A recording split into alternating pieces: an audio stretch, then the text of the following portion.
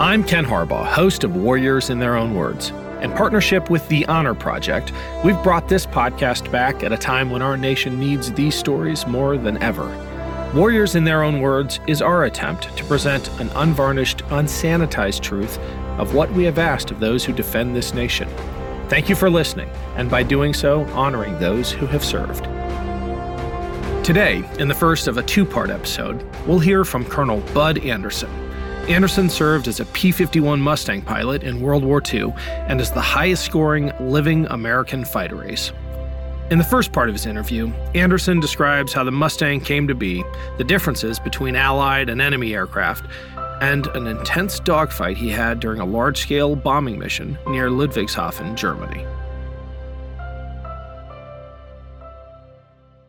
My name is Clarence E. Bud Anderson. The Mustang almost happened by accident. It was built by the North American Company right here in L.A., and they were a fledgling company in the early 40s, trying to get into the business.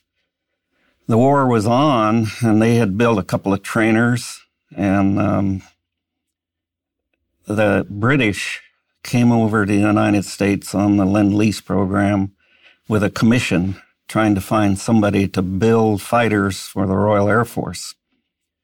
They went to North American and asked them to build a current fighter that was in production in the United States, the P-40, built by Curtiss and powered by an Allison engine. And they wanted North American to tool up and produce P-40s from drawings given to them by Curtiss. So the North American company was young and very aggressive and had some very talented people. So they told the British, look, we can build you a better airplane in the same time it would take us to tool up to build P-40s for you. Well, that would probably be pretty risky, and fortunately, the British decided to bet on them. So they built a prototype and flew it in some remarkable short time, something like 120 days. And they would have flown it sooner, except the government didn't furnish them the engine in time. But anyway, a remarkably short time. And they flew this Mustang with their modern technology, a laminar flow wing and an innovative radiator system that actually gave it a little bit of thrust to offset the drag, and came up with the early Mustang, or P-51A, and it was still, because it had the Allison engine in it with a one-stage supercharger, it was still kind of a low-altitude airplane. And they built them for the British, and they arrived over there, I don't remember when, but kind of late after the Battle of Britain. And the Brits used them for what they called Army cooperation and reconnaissance and things like this, low-altitude flying.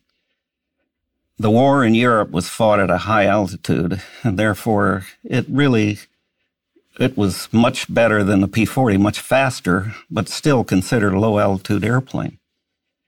Well, some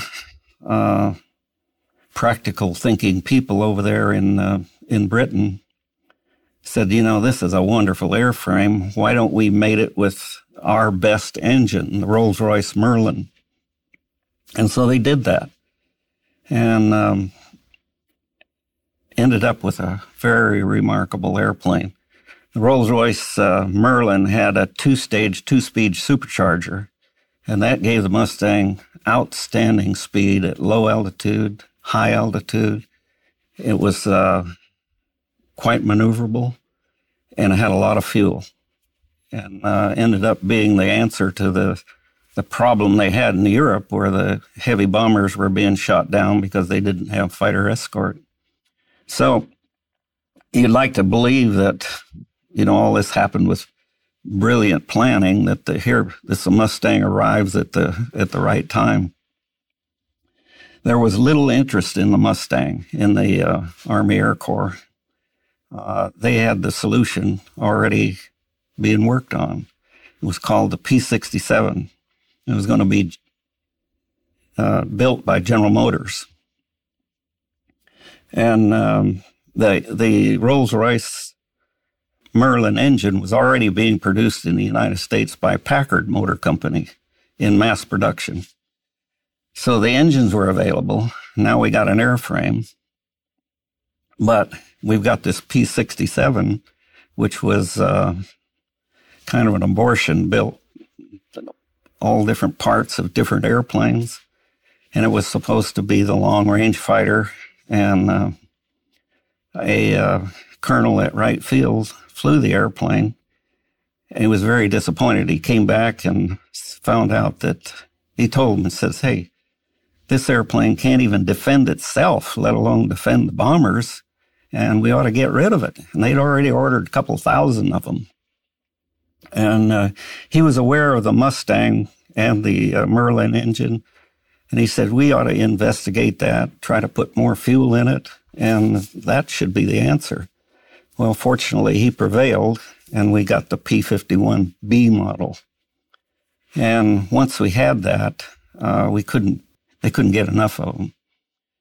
Now, you'd like to believe that once we had this airplane, they would immediately go to the 8th Air Force so that they could escort the B-17s and help them out. By the way, our concept of bombing strategic targets with bombers in those days was that they could do it in the daylight, and they could do it in massive formations, and they could fight their way in and fight their way out. They didn't need fighter escort. The British had tried that and got tremendous losses, and so they reverted to night bombing.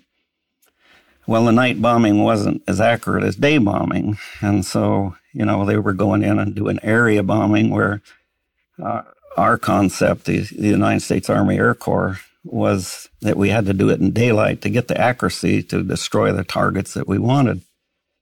Well, they started in 1942, 43, and they immediately found out that once they got it into deep in the target, we did have fighters there, P-47 and P-38s, but they didn't have the range to go all the way to the targets and back all over Europe.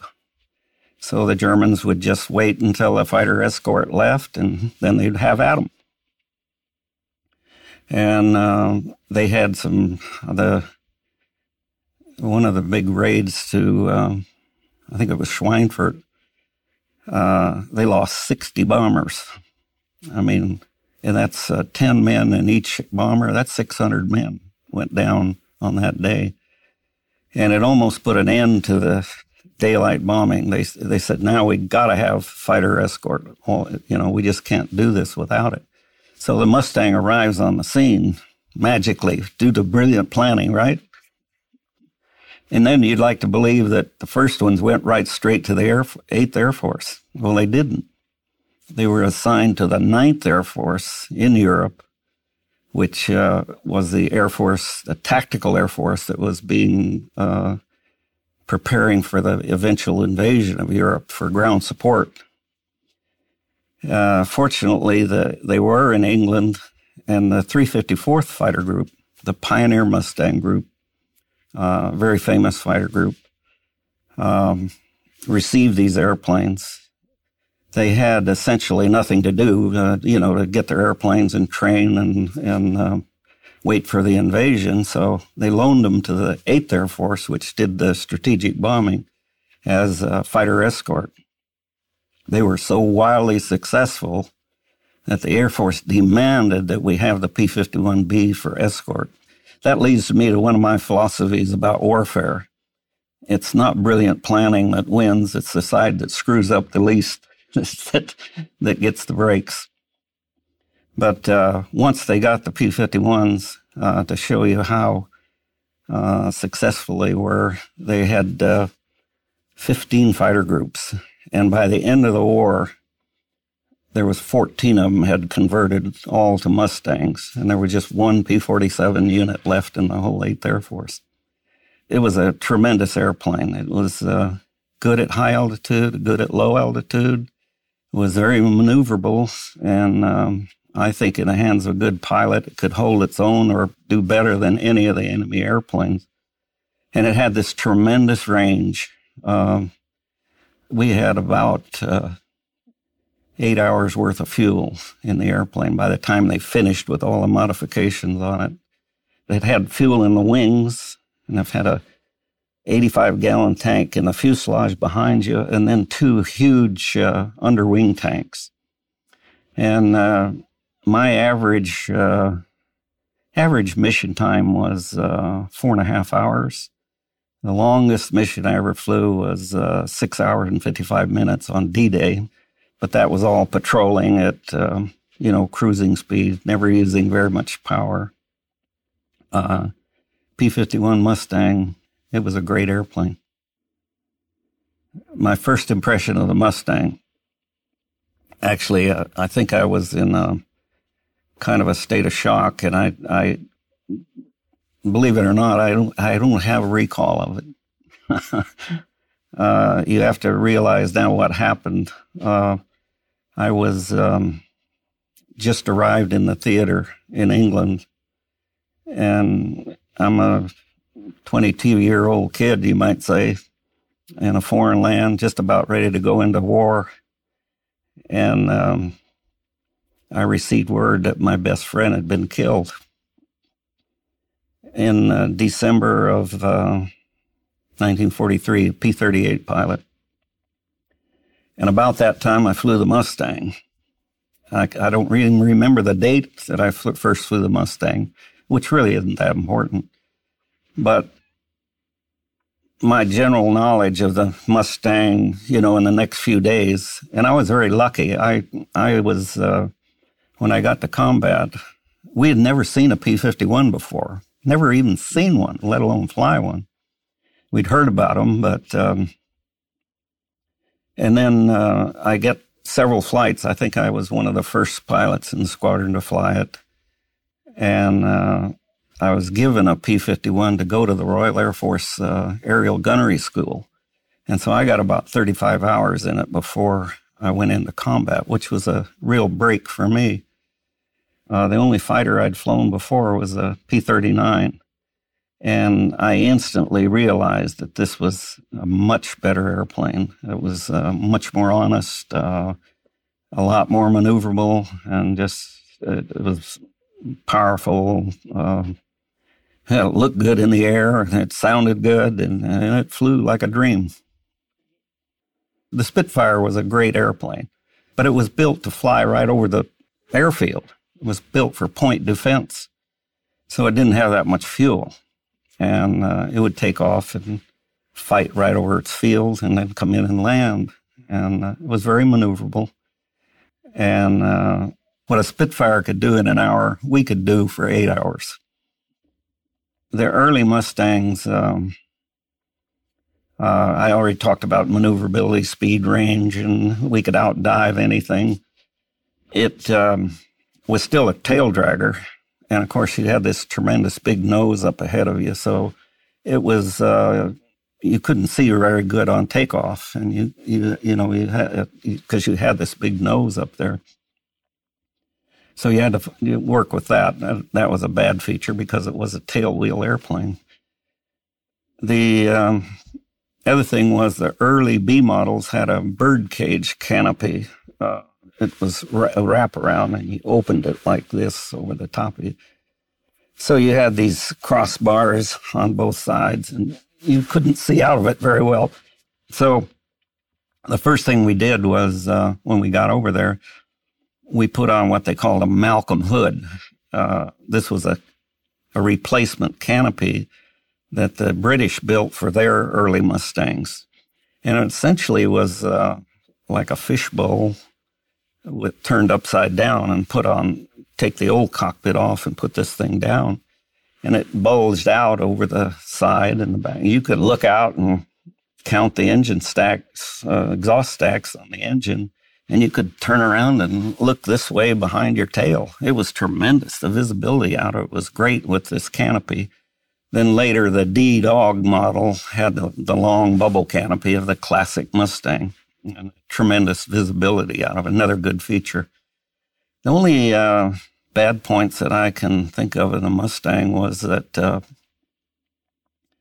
to get that tremendous range in, they put so much fuel in it that the aft fuselage tank, the one right behind you, gave it an aft center of gravity.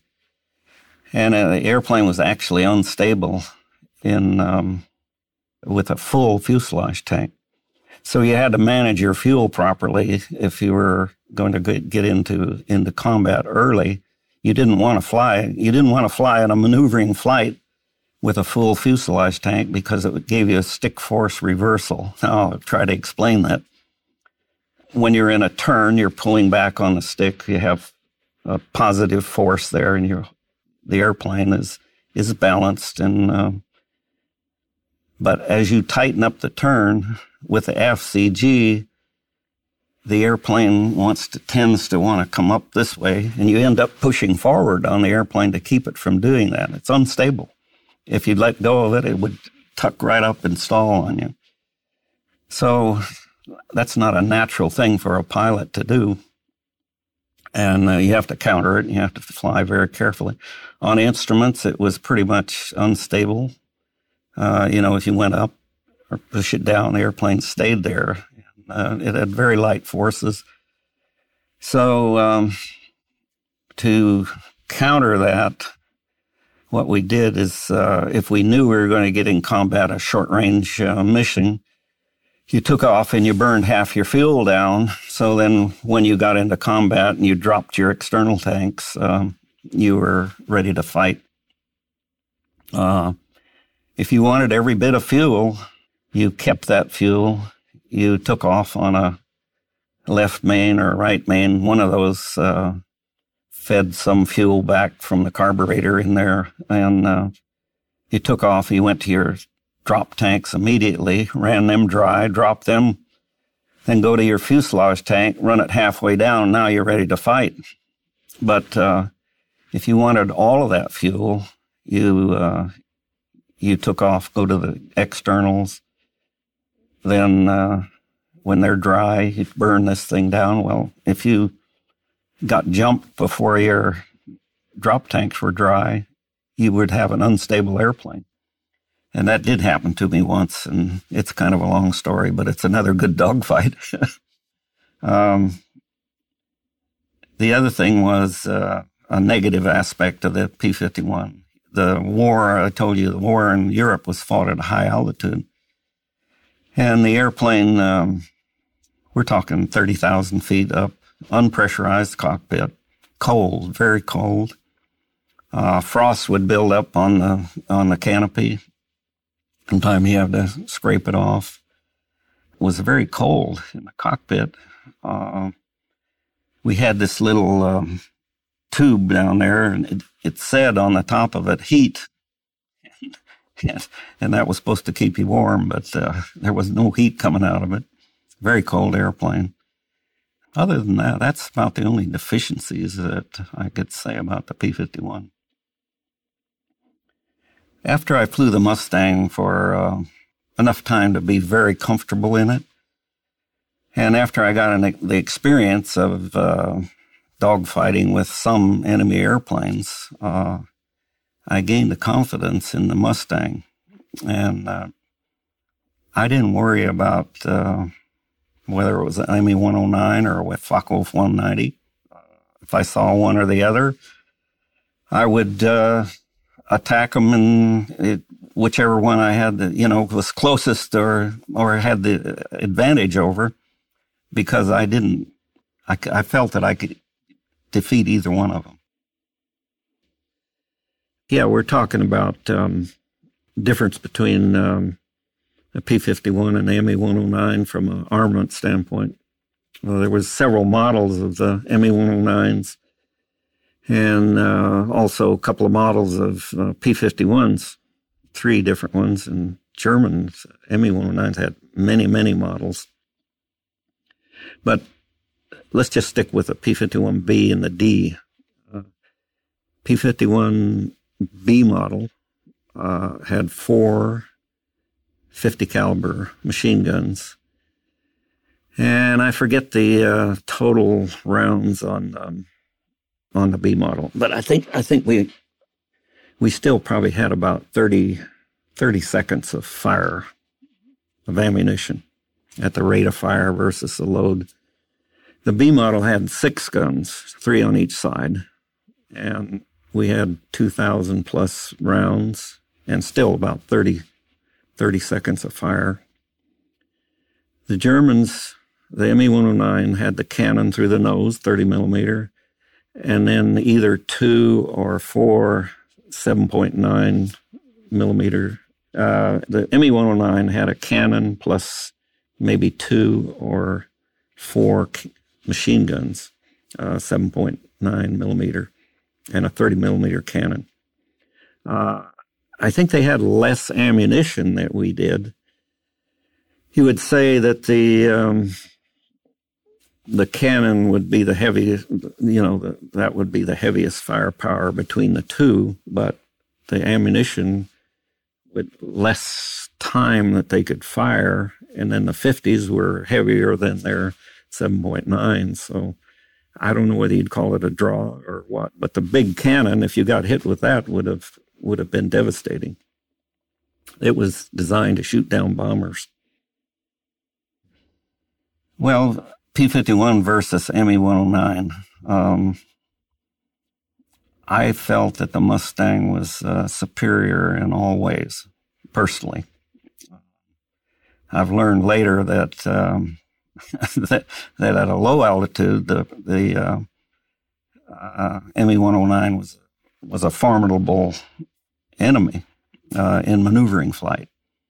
But my personal experience, the airplanes were pretty close in performance as far as maneuvering flight. That's one thing we're talking about. The Mustang was faster, could dive faster. I think it was better at high altitude. At low altitude, maybe the 109 had the edge. I'm not real sure, but I think in the hands of a good pilot, the Mustang could certainly hold its own. One thing that we had over the enemy was the fuel. We flew to Posen, Poland. We went down to Czechoslovakia. We went all the way to Russia on shuttle missions. I didn't go any, but I mean the Mustang did. And for example, I could fly deep into Germany, drop my tanks, and I still had bags of fuel. The Me-109 was a very short-legged airplane. It probably had maybe an hour and a half endurance, and we could sit there and dogfight all day with them, and they're going to run out of fuel, and we can still dogfight and fly all the way back to England. I think most historians agree that we broke the back of the Luftwaffe in the spring of 1944, which gave us air superiority, which allowed us to invade Europe, the invasion, D-Day, June 6, 1944. Air superiority was mandatory to accomplish that invasion of Europe with the masses of boats and men and things like that came across on Normandy. And as we know now, only 2 enemy airplanes came up that day to counter that massive invasion. And of course, it was remember my things about brilliant planning or screw-ups. The Germans really screwed up on that one. They thought it was a feint at first. They had their forces tied up, and Hitler was, because the only one that could give the permission to release certain units, and he was asleep, and they didn't dare wake him up to ask him. And so, again, the side that screws up the least, more important than brilliant planning. But we're talking about German Air Force, German pilots, and things like that, skill. The German Air Force had a very skilled pilots, very experienced. And experience is the way you judge a fighter pilot. More experience he has, the better he is. It's like anything you do in life. Their Air Force, of course, started flying combat in Spain, 1930, way before 39. And then, of course, 39, 40, 41, 42, they were fighting. Battle of Britain was all they had, and across France, into Poland, into Russia. So they had a lot of experience, and they had good airplanes, a very formidable Air Force. What they lacked was a pilot replacement training program, follow-on pilots to come later. I don't know what they're planning. They figured they were going to do a quick war and it would be all over and they'd be in charge, and they didn't need it. So what happened? We started with the idea of going in, bombing their factories, going after the oil, ball bearings, critical things for production. I remember one thing when I first got to Europe, we started reading the intelligence reports, and I looked at the figures on how many fighters they were producing, and I remembered at the time that I left, when I finished my second tour of combat, I looked at these same figures, and they had more airplanes. They were still pumping out airplanes faster than they were when I first got there, which kind of amazed me. Here we are bombing these factories. I thought we were shutting them down. What they were really short of was pilots. And again, this is another lucky break. When we first got to England, the 8th Air Force was run by the Bomber Command, the bomber elements of the 8th Air Force. And they had this concept that the B-17 could fly to the target, fight its way in, fight its way out. Remember, we called it the Flying Fortress. And they flew in these massive formations, 3-3-3, 3-3-3, 3-3-3 over here, with all those 50 caliber guns forward and aft and sideways. They felt they were invulnerable. Flying Fortress. So, then they, as I explained earlier, they found the sad news was that didn't work. And they had to have fighter escort. Well, the concept of fighter escort in those days was you stay with the B-17s. They wanted to see you. They wanted you to fly almost in formation with them. And that wasn't the way to do it. We actually had instructions to, if the bombers were attacked, you drive the enemy away, drive him away and then come back. If you went through it, you could chase them through 18,000 feet, and then you had to leave them, come back and escort the bombers. And fighter pilots complained about it, but they were, the 8th Air Force was run by bomber pilots, and they said, you fly formation with us, drive them away. Okay, and shortly after I got there and started flying combat, General Jimmy Doolittle took over the 8th Air Force. And one of the first things he did was he changed the rules. He said, okay, guys, now when you engage the enemy, you pursue and destroy. And that gave us the green light to follow the enemy down, take them down and kill them. And that's when the victory started to soar in spring of 1944. And eventually we just overwhelmed them with, we had so many airplanes and we killed so many of their pilots that it began to show. Now, that's not to say that they didn't have good pilots to the end of the war. After all, we had Gunther Rall, Adolf Gilland, Eric Hartmann. All these guys survived the war. But later on, after the war, well after the war, I learned that, sometime after that, they had a lot of inexperienced pilots in the air because they just didn't have the program. So you had great pilots and you had inexperienced pilots in reality. Now, we didn't know that. So when you saw a German airplane, you treated him like the Red Baron. I mean, you used every advantage you had over him, and without the knowledge of knowing who was in that airplane.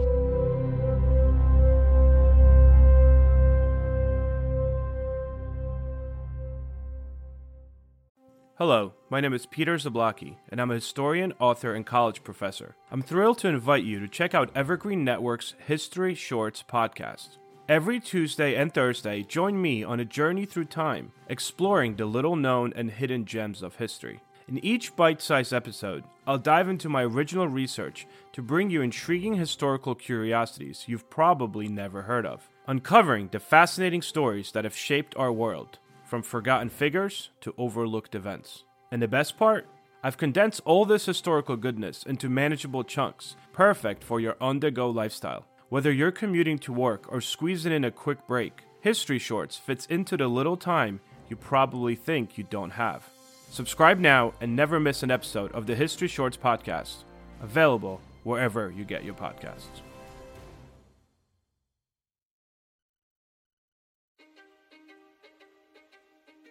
History is complicated. The story of human progress is long, messy, and riddled with controversies big and small. On Conflicted, we dive headfirst into history's most infamous events and contentious figures. We try and untangle the good from the bad, the fact from the fiction, and the monsters from the misunderstood. Was Genghis Khan a murderous butcher or a civic pioneer? Did the Allied powers go too far in firebombing the German city of Dresden at the twilight of World War II? And how did the Marquis de Sade acquire such a sinister reputation? And was any of it true? These are just a few of the tough questions we wrestle with and investigate on Conflicted. So if you love history or just enjoy a good story, please join me, your host, Zach Cornwell, for a fascinating new topic each and every month. Conflicted, a history podcast, is available on Spotify, Apple, or wherever else you get your podcasts. I hope to see you soon.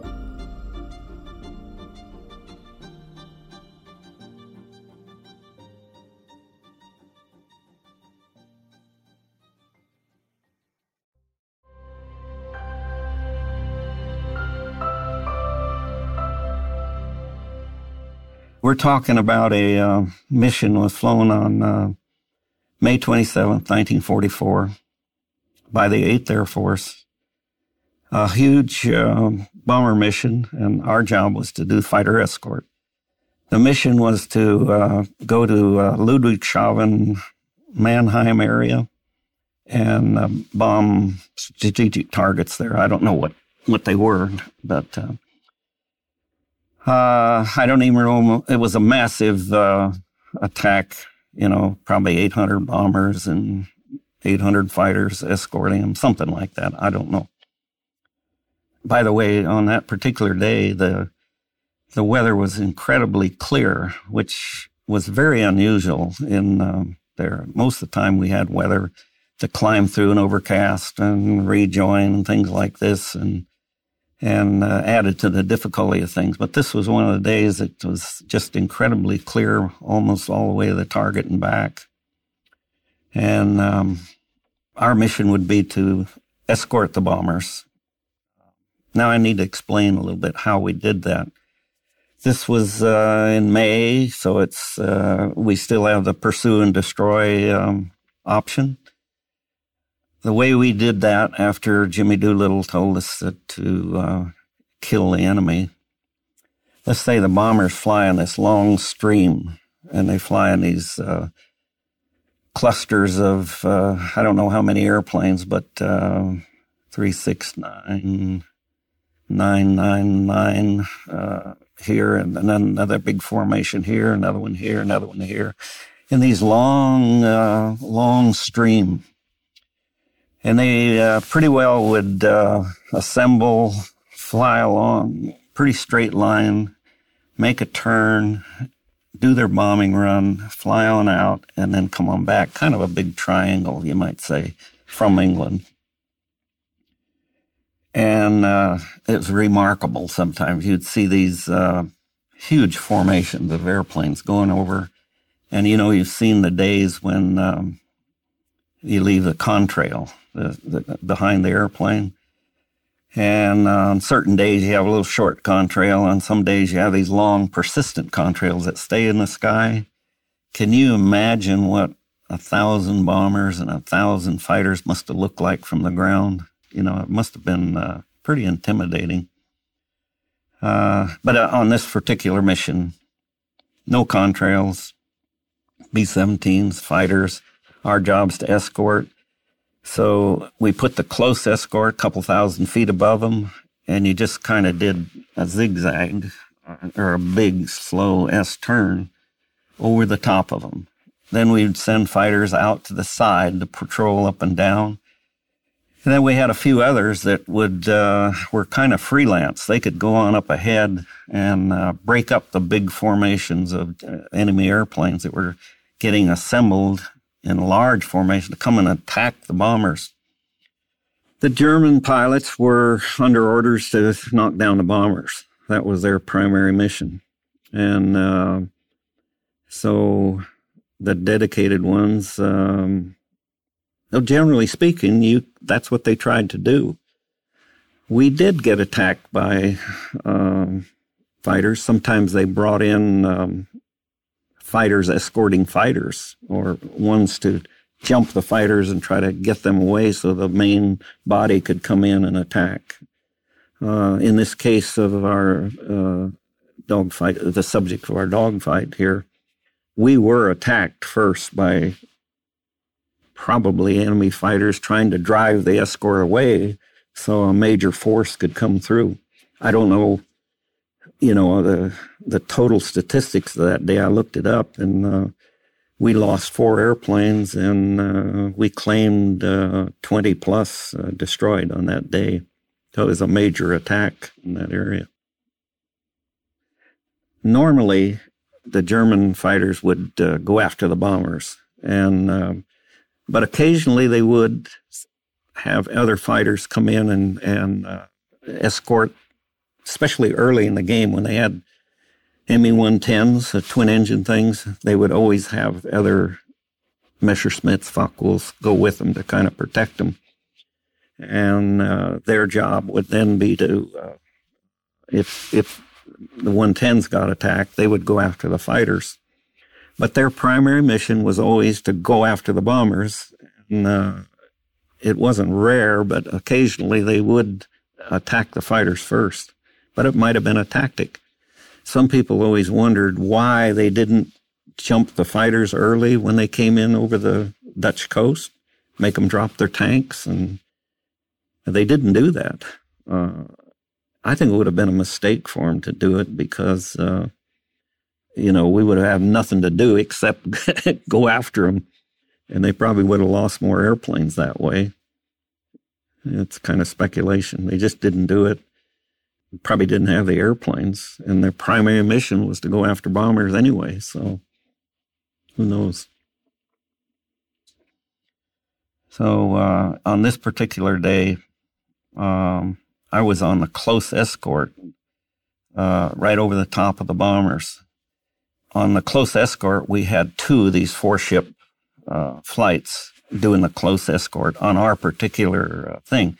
When we go on these missions, we were taking 48 airplanes. That's 3 squadrons of 16 airplanes. And then we'd break up and put them up and down the bomber, our assigned bombers. And then there were other fighter groups doing the same thing. So I'm on the close escort. We were deep on the mission. We were still in France. Now, this is in, all the way across France. We're darn near down to Switzerland. I think Strasbourg was the closest big city, and there's a big river that runs through there. And I knew when we passed that river, we were in Germany. France was occupied, of course, at this time. So we're cruising along. We hear on the radio that up front, ahead of us, they were being attacked. So we pushed our power up, dropped our tanks, pushed our power up. And I was on this second flight, and as we turned like that, we kind of got strung out, and this put my flight as tail end Charlie. Whenever you're tail end Charlie, you want to look around behind you because you're vulnerable.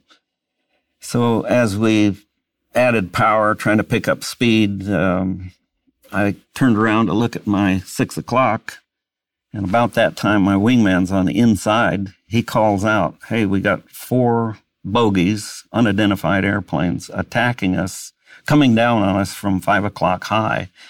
All right, we're right here like this. This is the 4 of us, and we're being attacked from here. We're very vulnerable. You know, if we continue around, they're just going to come right in and get us from the 6 o'clock position." We see them, plenty of time. I identified them immediately as ME-109s. And what you do there to break an attack, you turn around and come at them head on. This is a standard tactic, and if they get a shot, it's going to be very difficult. It's going to be head on like this. And I had one of those once too. That's very exciting. Okay, so we turn like this very hard.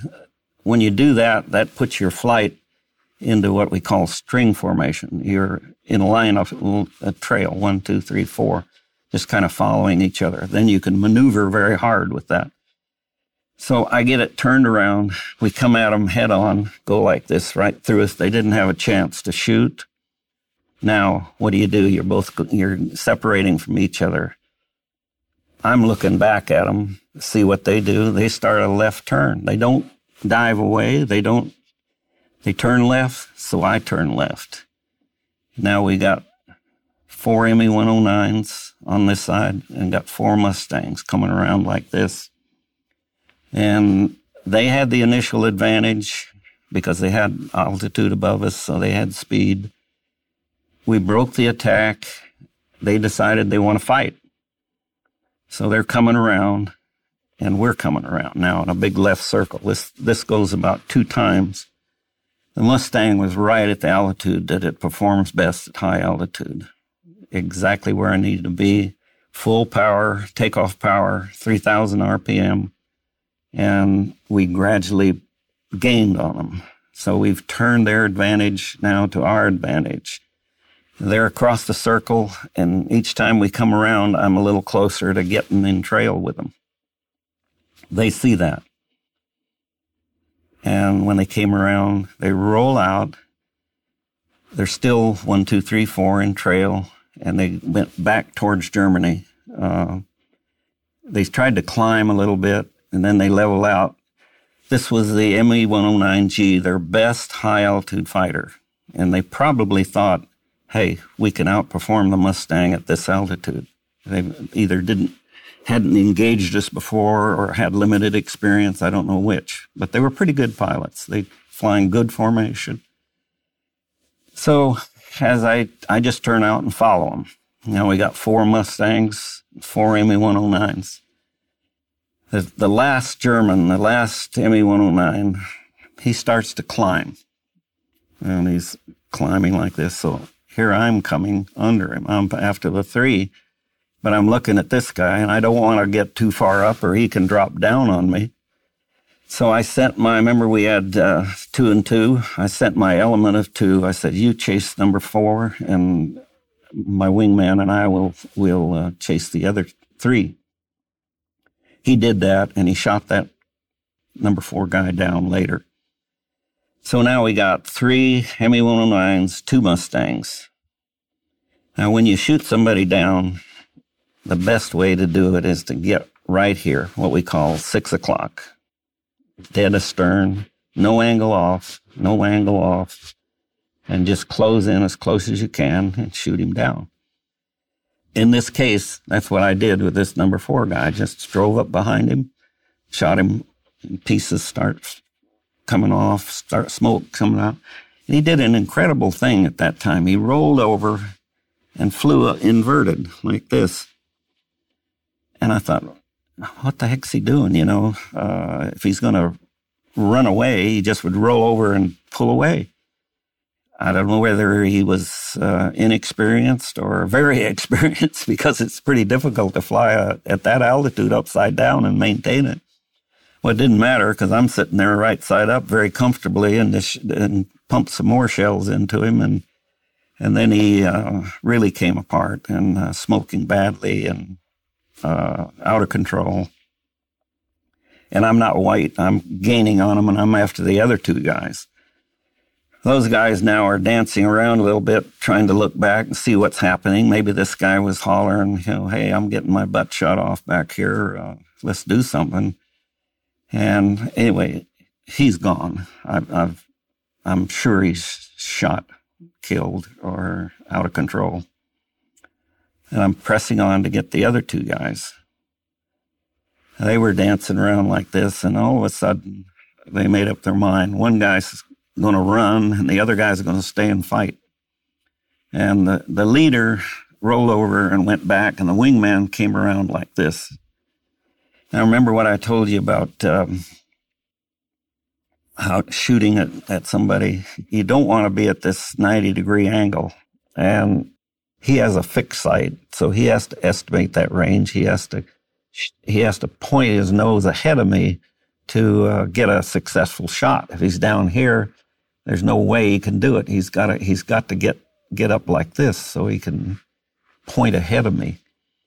That's a very difficult shot to shoot here at a very high angle off. And so you want to get in that 10-degree cone, or maybe a 30-degree cone at maximum, but never out here like this. And so there's a point there where he was close, but I felt confident because he just did not have a lead on me. So this guy comes around at a hard left turn. I'm out of range. I could try to turn in here, but he's got a good angle already. I could pull it to idle and maybe get down here and get behind him, but I've lost my energy, and he might still have his energy and come around here. So what I did was I decided to cut across the top. You know, he'll be over here. And you do all this stuff by instinct. You don't have it all figured out. You do it instinctively. You know that he lost some of his energy by making a high turn.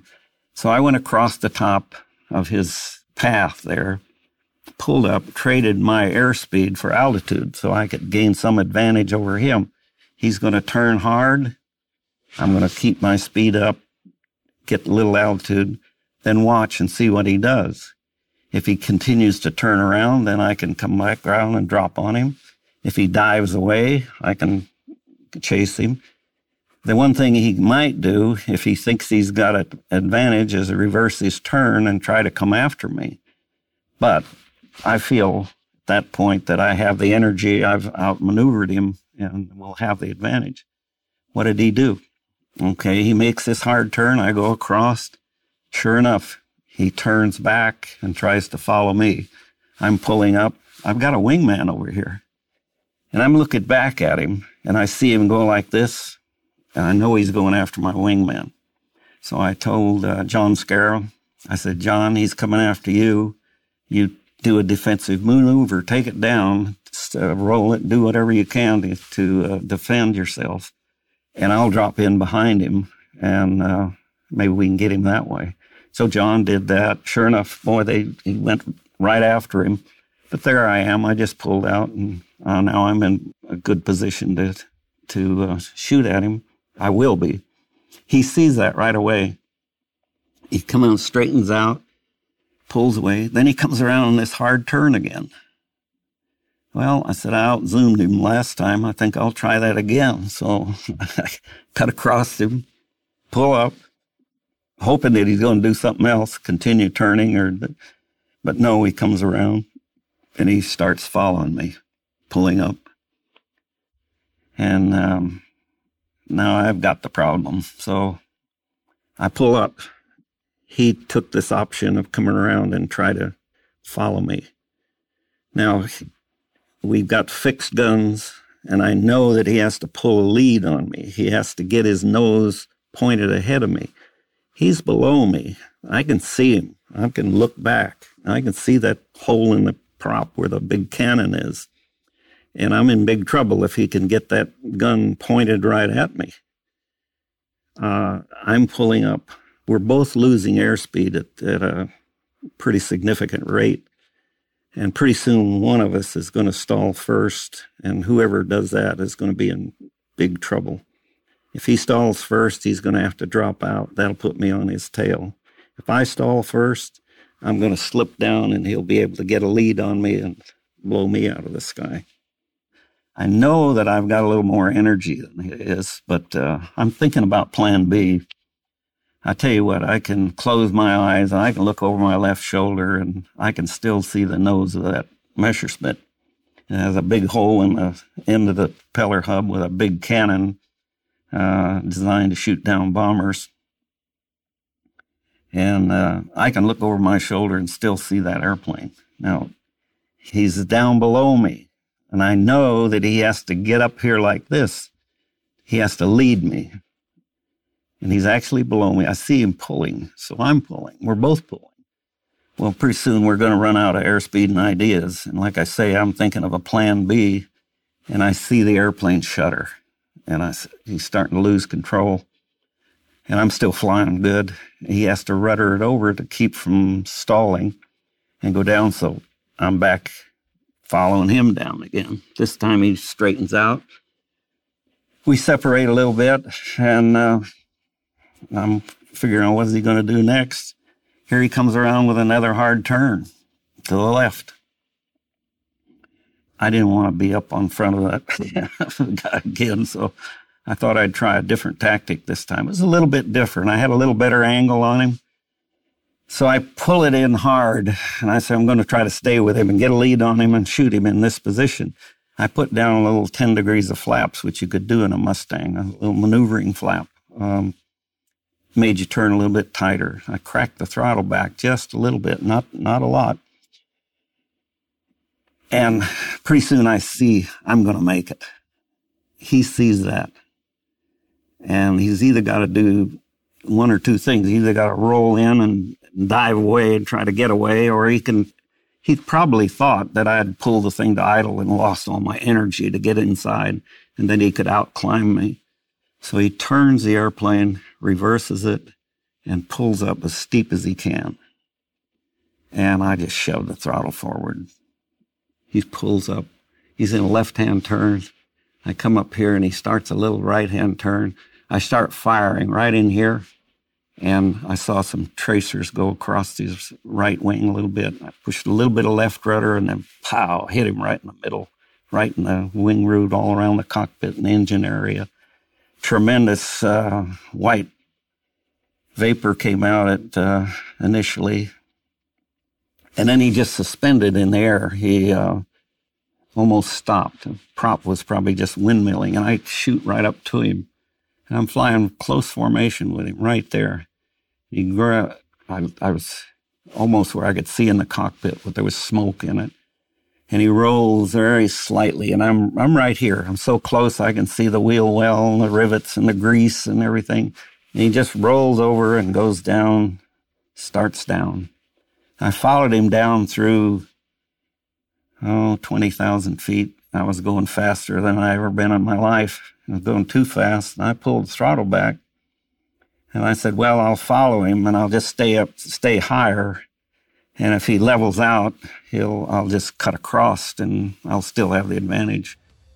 Well, he was smoking now. He's just black smoke pouring out. It must have been a mile long, and he's just going straight down.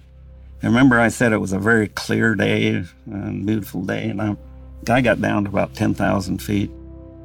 And pretty soon I see down there, I see his shadow, and he and his shadow just tremendous explosion. It was a pretty exciting day.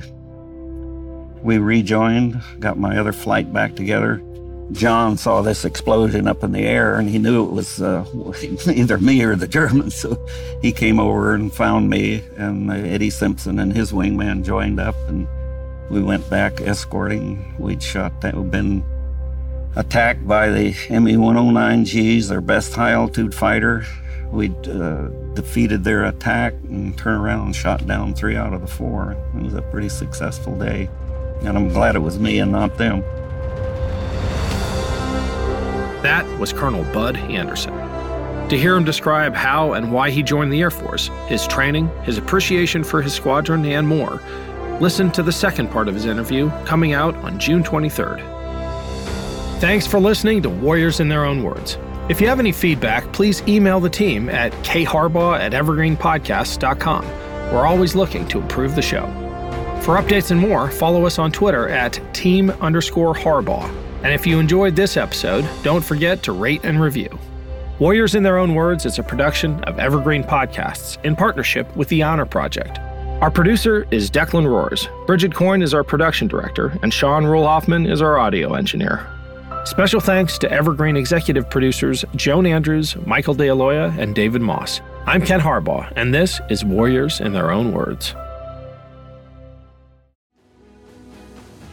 I'm Ken Harbaugh, host of the new Medal of Honor podcast from Evergreen Podcasts, brought to you in partnership with the National Medal of Honor Museum. In each 3-minute episode, we'll learn about a different service member who distinguished him or herself through an act of valor. We'll include stories from the Civil War to Iraq and Afghanistan, and from all branches of the military. We'll talk about service members who were overlooked for the medal at first due to their race or religion, and about those who were celebrated at the time. We'll hear stories of soldiers like Audie Murphy, future Hollywood star who mounted a burning tank to hold off German infantry in World War II. And people like Dr. Mary Edwards Walker, a Civil War Army doctor and the only woman to receive the Medal of Honor so far. Learn about these heroes and more wherever you get your podcasts.